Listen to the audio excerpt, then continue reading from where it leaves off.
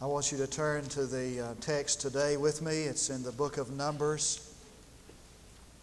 The chapter is 20, and I want to read verses 1 through 13. The book of Numbers is the fourth book in the Bible. Sure is easy to find it.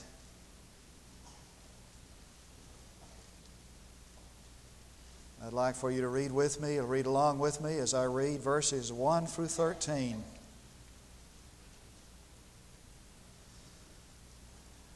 Then the sons of Israel, the whole congregation, came to the wilderness of Zin in the first month, and the people stayed at Kadesh.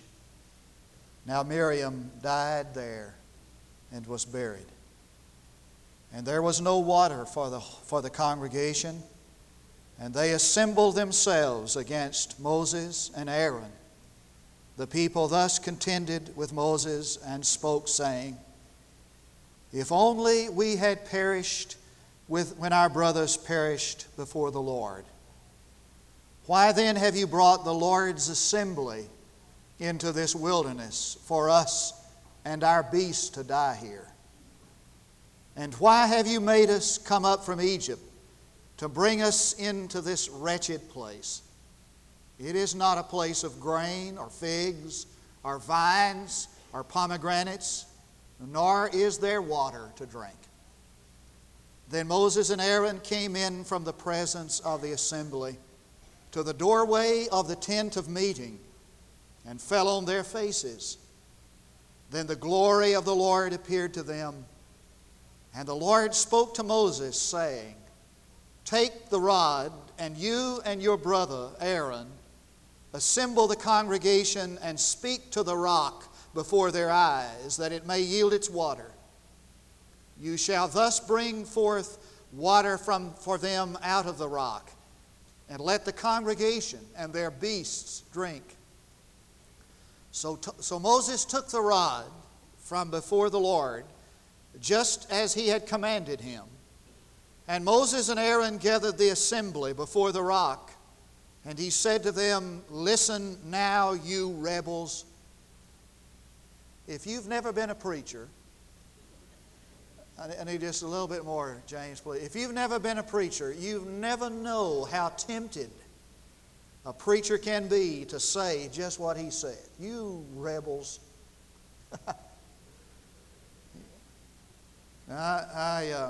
I've resisted the temptation, so don't. You rebels, shall we bring forth water from you out of this rock? Then Moses lifted up his hand and struck the rock twice with his rod, and water came forth abundantly, and the congregation and their beasts drank. But the Lord said to Moses and to Aaron, Because you've not believed me, to treat me as holy in the sight of the sons of Israel, therefore you shall not bring this assembly into the land which I've given you. Those were the waters of Meribah, because the sons of Israel contended with the Lord, and he proved himself holy among them.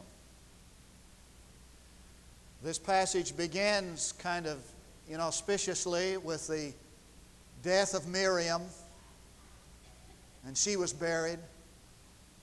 And it doesn't get through the month or the chapter until Aaron the high priest dies, and they take off his priestly garments and they bury him. And I have a feeling that I know what some of you are thinking. Oh, great. I drug myself out of bed on Labor Day weekend to church, made a special effort to hear a sermon from the Old Testament about somebody who died. Well, that's just a piece of the bad news. Before you get through very long, Moses dies also. And you might be saying, how in the world is that relevant to me? How does that speak to my need on this day? Well, the significance of this passage is found in the very first statement. It occurred in the beginning of the 40th year, the first month of the 40th year. The significance of that is that the wilderness wanderings are finally over. The Exodus is past, and they're about now to move into the land of promise. The most important year in Hebrew history is this year. It is the year that Hebrew history has anticipated on its tiptoes. They're about now to go into the land of promise, and the wilderness wanderings are over. And a strange thing happens. The most important year in the Hebrew's life. And Miriam, the song leader, the prophetess, dies. And Aaron, the high priest, dies. And Moses, their leader, dies and leaves them without a leader. It would be like a church being in some gigantic building program and all the staff leaving. And the people are saying, where do we go from here? Good question. But the passage is not about men and women, as important as they are in God's plan. This passage is about God and about His Word. And what this passage is all about is this, that somehow we need to learn how to get a grip on, how to get a handle on letting God be God. For in the most strategic moment in Hebrew life, God removes these people from the scene because He wants to be first in their affection. He wants to be the object of their affection, and He wants to be the goal of their striving. And the whole explanation of human history and the explanation of the human history of your life might just be that God wants us to let Him be God. You know what the hardest thing for us to do is? The hardest thing for us to do is to just let God be who He is and do what He does. Some wag said that every time he sees a certain faith healer on television, he thinks he can hear God say, "Please, Jack, I'd rather do it myself." Now, I'm not sure that God does that. But I have a feeling that as God looks down upon all of my striving and all of my failing and all of the energy I expend in my flesh without much fruit, I think God might say with a sigh, "Please, son, let me be God in your life." The question I have for you this morning is this: have you ever learned to let God be God? We need, first of all, to let God be God in our need. The text says that the whole congregation came to Sinai. The whole congregation. The implication is that for these 40 years, they had been scattered across that desert floor and separated from one another. Fragmented were the people of God. But they all came together, the whole congregation, and they came together at Sinai. They had been here before. 37 years ago, they were at this very same spot. At least their mothers and their fathers were. Many of them died in the wilderness wanderings, but they had been here before. And Deuteronomy says that it is an 11 days journey from Sinai to Canaan. 11 days from where they were 37 years before to where they wanted to go. And they spent 37 years trying to get to where they could go, where they wanted to go. Took 11 days. Somehow they crammed 11 days into 40 years, 37 years. And they got right back to where they were. Does that sound like anybody you know? I mean, you spend your time and you get right back to where you were, getting nowhere. And so they came back to Sinai where they'd been before. And they were doing the same things they had done in the wilderness. They were crying, "Water, water, there is no water." Now, there's a conservative estimate that there were 2 million people there at that spot. And if you gave each one of them one sheep, There were 2 million livestock, and the livestock were bleating and baying, and the people were crying, water, water, we have no water. That'd get old pretty quick. I left Santa Rosa, New Mexico one day with a 4-year-old daughter in the back seat. Now I told her, I said, now on the way to Glorieta, this is the last watering spot. Be sure and get you a drink and do whatever else is necessary, because we're not going to stop till we get to Glorieta. And so I thought we got us a drink and everybody was set. And about 10 minutes out of Santa Rosa, with 50 minutes left to drive, it was this water, I'm thirsty. You know, how much farther? And she got kind of laid down in the back seat, and she was just kind of chanting, I want a drink. And I thought it was kind of cute at first. But about 30 miles down the road, I'll tell you what, that got old quickly.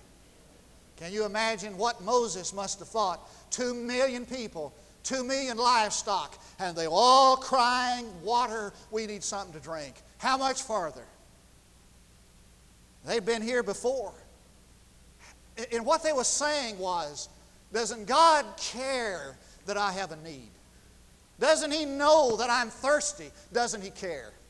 Oh, we know that God is big enough to bring Pharaoh to his knees. But does God supply water for thirst? Doesn't He care that there are babies and children and parents and adults and livestock who have need for daily bread? Doesn't He care that we're starving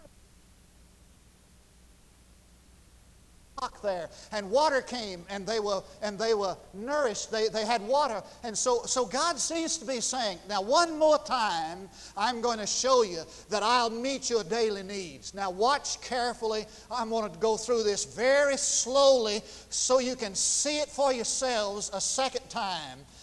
And He provided for their need for water. Does God care that we have need? Yes, He does. Paul said, my God shall supply all your need according to His riches in glory by Christ Jesus. It was a statement out of discovery, not out of theory. He had discovered that there was never a need in his life that God did not supply, God did not meet. And that is the unimpeachable record of all of Scripture, that God does know you have need and can meet that need. Do you believe the Bible? The Scripture says that He will withhold no good thing from those who seek Him. Do you believe that? I'm sorry, I didn't hear. Do you believe that? That He will withhold no good thing from them that seek Him. You believe that? Then why are we always complaining about the things we don't have? And why are we walking constantly in doubt because there are some things we don't have? Well, you say, well, you know, so-and-so, my neighbor, he got, God gave it to him. Well, what's good for him may not be good for you. I know some folks that can eat spaghetti and meatballs and never feel an effect of that. But I also know some folks, won't call any names, if they ate spaghetti and meatballs, they'd be up all night. What's good for one is not good for another. If God is the God of need, and He will withhold no good thing from them who seek Him, you can mark it down, take it to the bank. If you have a need, God's going to supply that need with the best thing for you. Now, these people were grumbling at Moses. Wasn't Moses' fault. For God was teaching him a lesson also.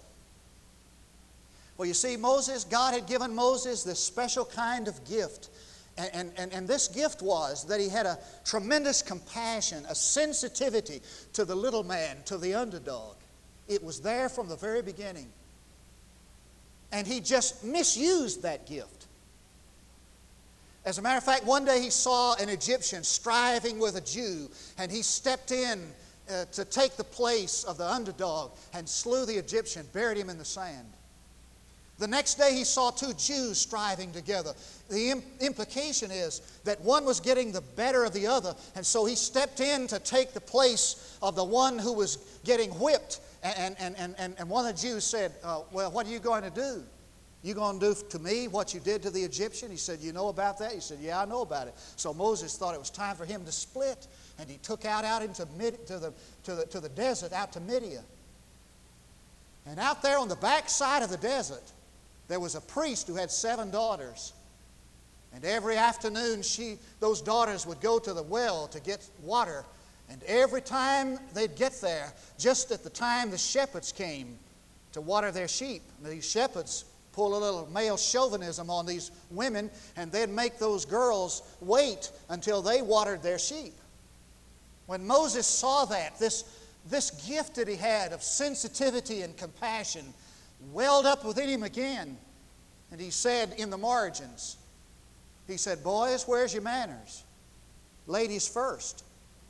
So the shepherds stepped back, and the girls came and got water. And when they got back to the house early, their father, not accustomed to their getting back so early because they were always having to wait for the shepherds to get through, said, what happened today? Why are you back so early? They said, well, there was a man there that took our place, took our case there, and let us get drink first. He said, where's your manners, girls? Invite him home for supper. And so they did. In fact, he stayed 40 years there. He married one of them. And for 40 years, he lived on the backside of the desert of Midian. You know why? Let me show you why. Because God was teaching him how to use his gift. Now, it took a long time. Moses was in an ag school for 40 years. That's going to college longer than Dwayne Polk went to college. I mean, for 40 years, he was out there in the backside of the desert in this ag school. And his mother and father must have thought, how long is it going to take this boy to learn something? But how long is it going to take for him to learn the lessons? But you see, God is in no hurry. And He wants you to work out what He works in. And so He just takes His time and He brings these needs to pass in your life and mine in order that He might teach us the lesson. What He was teaching Moses was that when you encounter a need, you don't have to take matters in your own hands. When you encounter a need, you don't have to take matters in your own hands. I'm available for that need. You ever discovered that? He wants to be God in our need. He wants to be God in our crises. Now, verse 6 says that when these people began to murmur and complain, Moses and Aaron went into the tent, to the door of the tent meeting. They didn't even get all the way inside the church house. They fell on their faces before God. This is an urgent matter. And they began to cry out to God. They took it to God. And the Bible says that the glory of the Lord appeared to them. And that word appeared in the Hebrew is a word that means heavy. The glory of God. God was heavy upon them. God was there. 104 times previously, God said, I'll be with you. And 14 times in the book of Numbers, God says, I'm with you. I'm with you. You have an emergency. You have a crisis. Here I am, son. God is there. And there's no mistake about Him being there. He's there in heaviness. They can feel the weight of God upon them. They can't even stand there on their faces.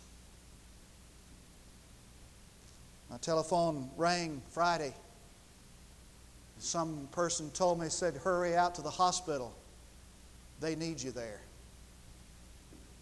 And she told me hurriedly on the telephone about this terrible, sad, tragic thing that happened.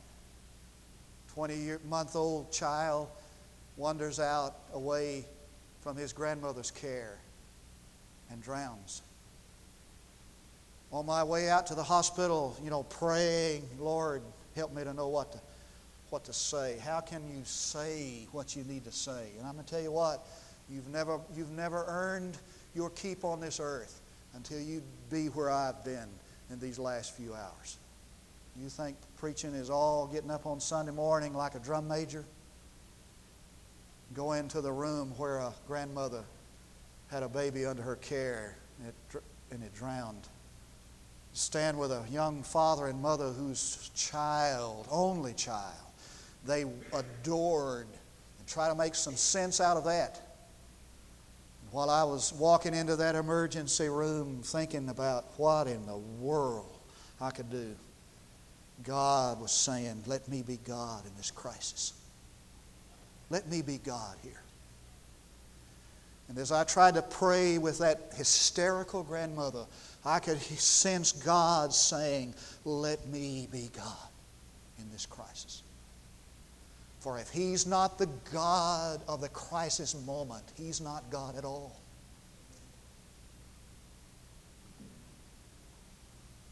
And the cloud by day, the pillar of fire by night, He said, I'm here. And He wrote us a Christmas card through Isaiah the prophet and signed His name, Emmanuel, God with us. I'm here in this situation. I'm the God of the crisis. You know what I believe to be the difference between the victorious Christian and the defeated one? The difference, I believe, is that the victorious Christian has discovered that there is an energy other than his own that is operative in the world. Can I say that again?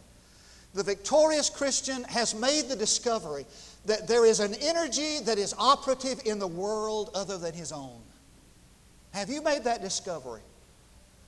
That there is a power on the scene. It's what the Pilgrims used to call prevenient grace. Have you made the discovery that there is a power on the scene prior to you getting there?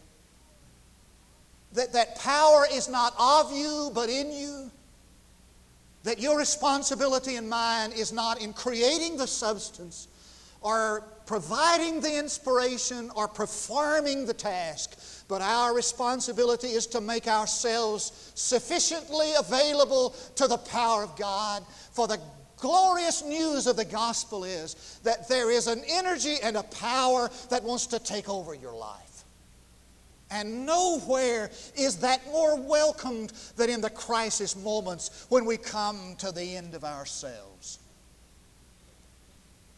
And so He said to Moses, speak to the rock. Moses had a hard time learning the lesson because when he got up, he said, speak to the rock. Have you ever...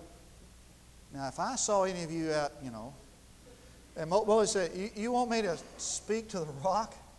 The last poll I took, only 1% of my people approve of my leadership, and you want me to go out there and talk to a rock? That's going to be kind of weird looking, isn't it? I want you to notice something. When God said for him, are you listening, to speak to the rock, He wanted him to understand that the thing that links up our need to His power is His Word. Did you get that? You see, when you speak a word, you enter into that word. You affirm that word. You make that word a part of you. That's what the whole Logos refers to, is that the living Word was the expression, the embodiment of of God's written Word. And so when God said, speak my word, He was saying that the way to link up my power to your need is to trust my word. Enter into it, you see. Now watch this.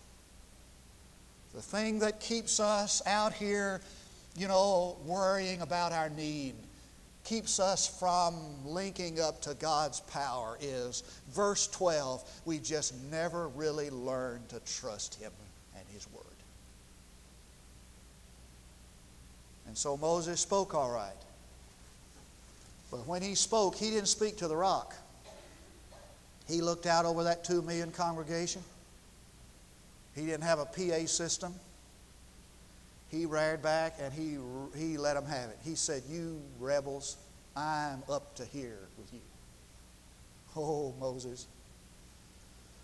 He said, you rebels, this job is not what it's cracked up to be.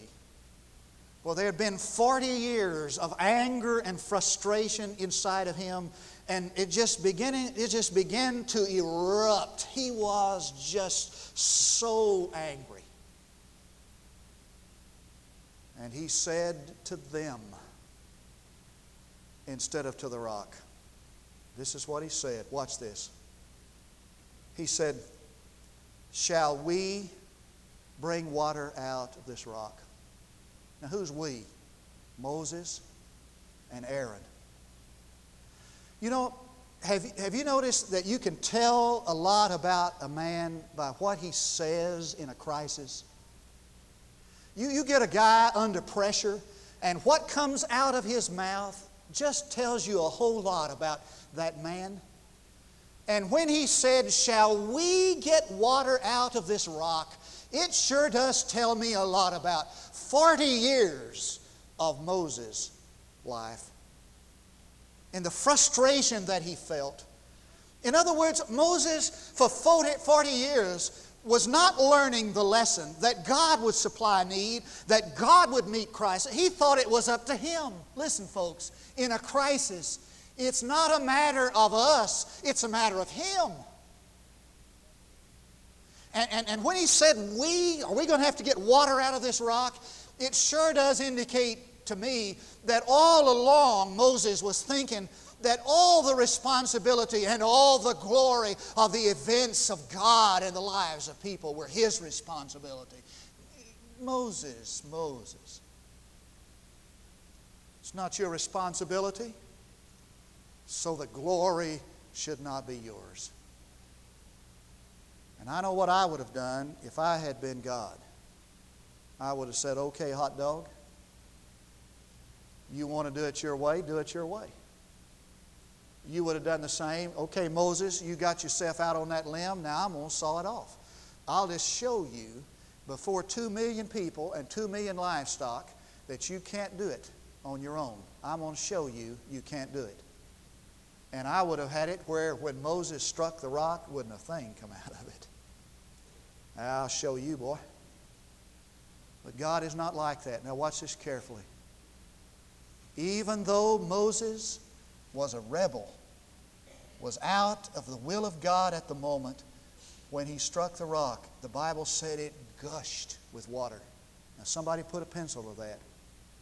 It said, if there are 2 million people there, 2 million livestock, somebody said if you let every human being get a half a pint of water to drink, and every livestock drank 1 pint of water, that in order for the people and the livestock to have drunk, it would mean that 1,666 gallons of water a second had to come out of that rock. That's pretty awesome. You know what that says?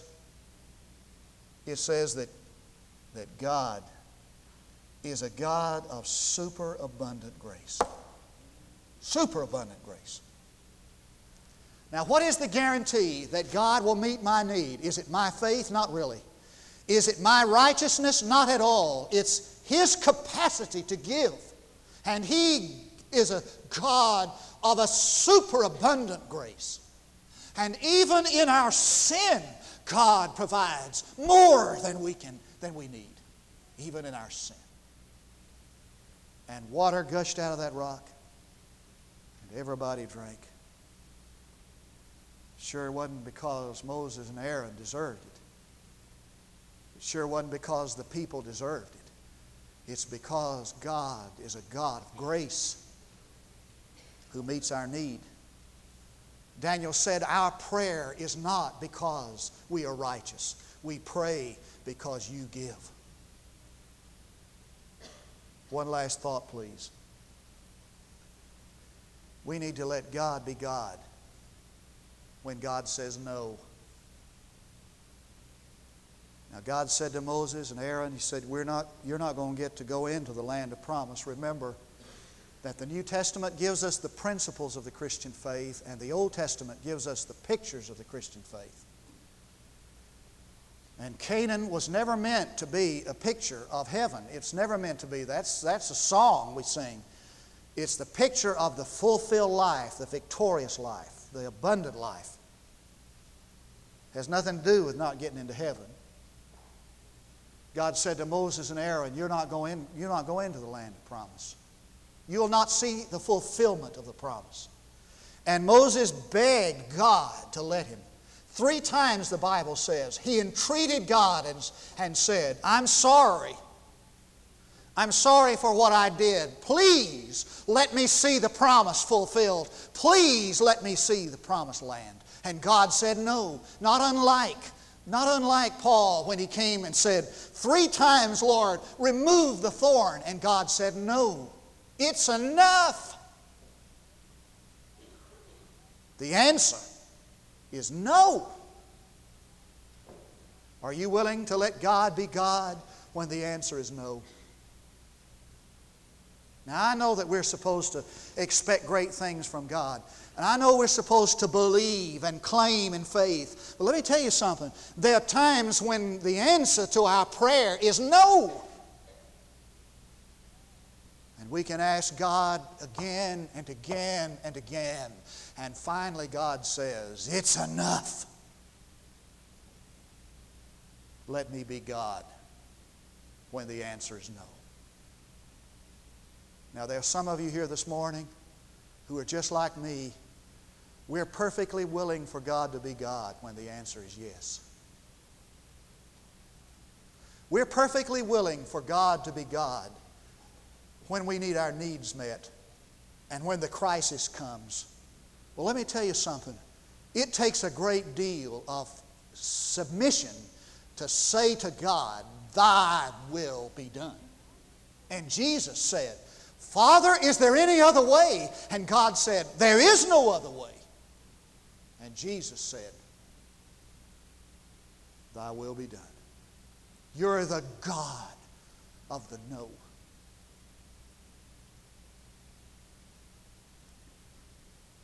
The hardest thing in the world for us is just to let God be who He is. What a tragedy when we don't. There is a story that comes out of tradition or history or whatever, that one day Ludwig von Beethoven heard about an organ, a beautiful musical instrument that was in a certain monastery or abbey several miles from where he lived. And Beethoven wanted to see it and hear it played.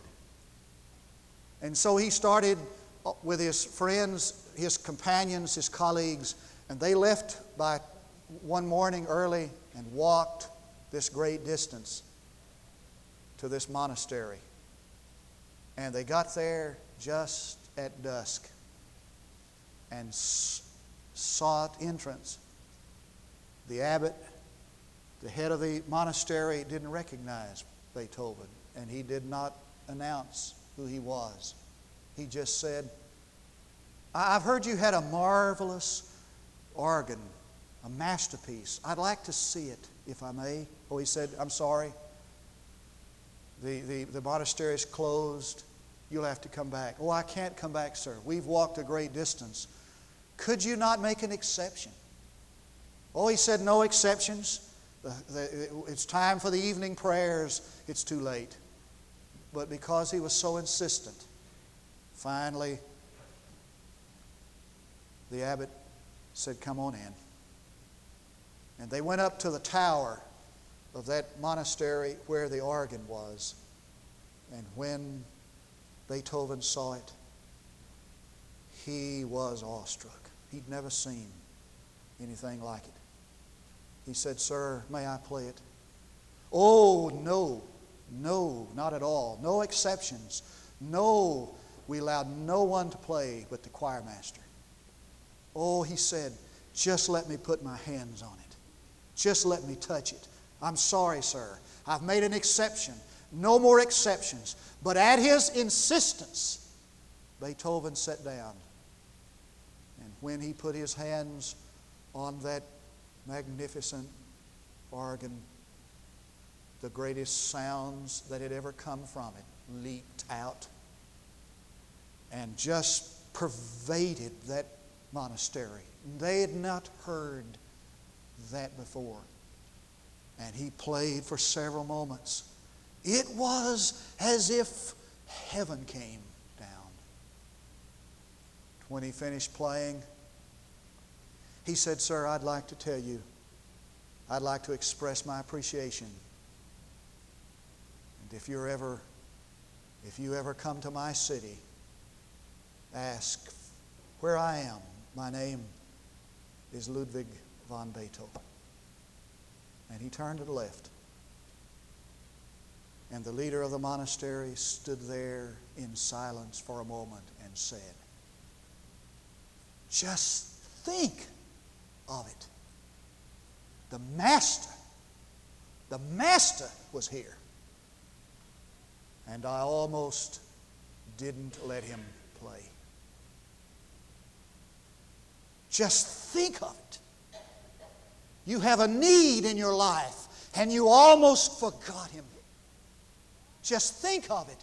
You're in the crucible of crisis, and the God of the crisis moment is heavy here, and you almost missed Him. What a tragedy. For what God wants to be is God in your life. Let's pray together. Father, I pray that in every moment, in every situation, indeed in this moment, we will let You be sovereign. We will let You be God. Speak to our heart so we'll know what You desire for us. Because I pray in Jesus' name. Now, if you'll look here just a moment, we have invitations. There are 3. The first invitation is for you to come this morning receiving Jesus Christ as personal Savior. The need you have is for salvation, forgiveness of sin. He is sufficient for that need. An invitation this morning is for you to come and place your life in the church on promise of letter by statement, or to come this morning to say, I just need to let God be sovereign, be Lord of my life, and He's not Lord in my life. We'll give you an opportunity to come in these moments of invitation. Invite you to come while we stand to sing.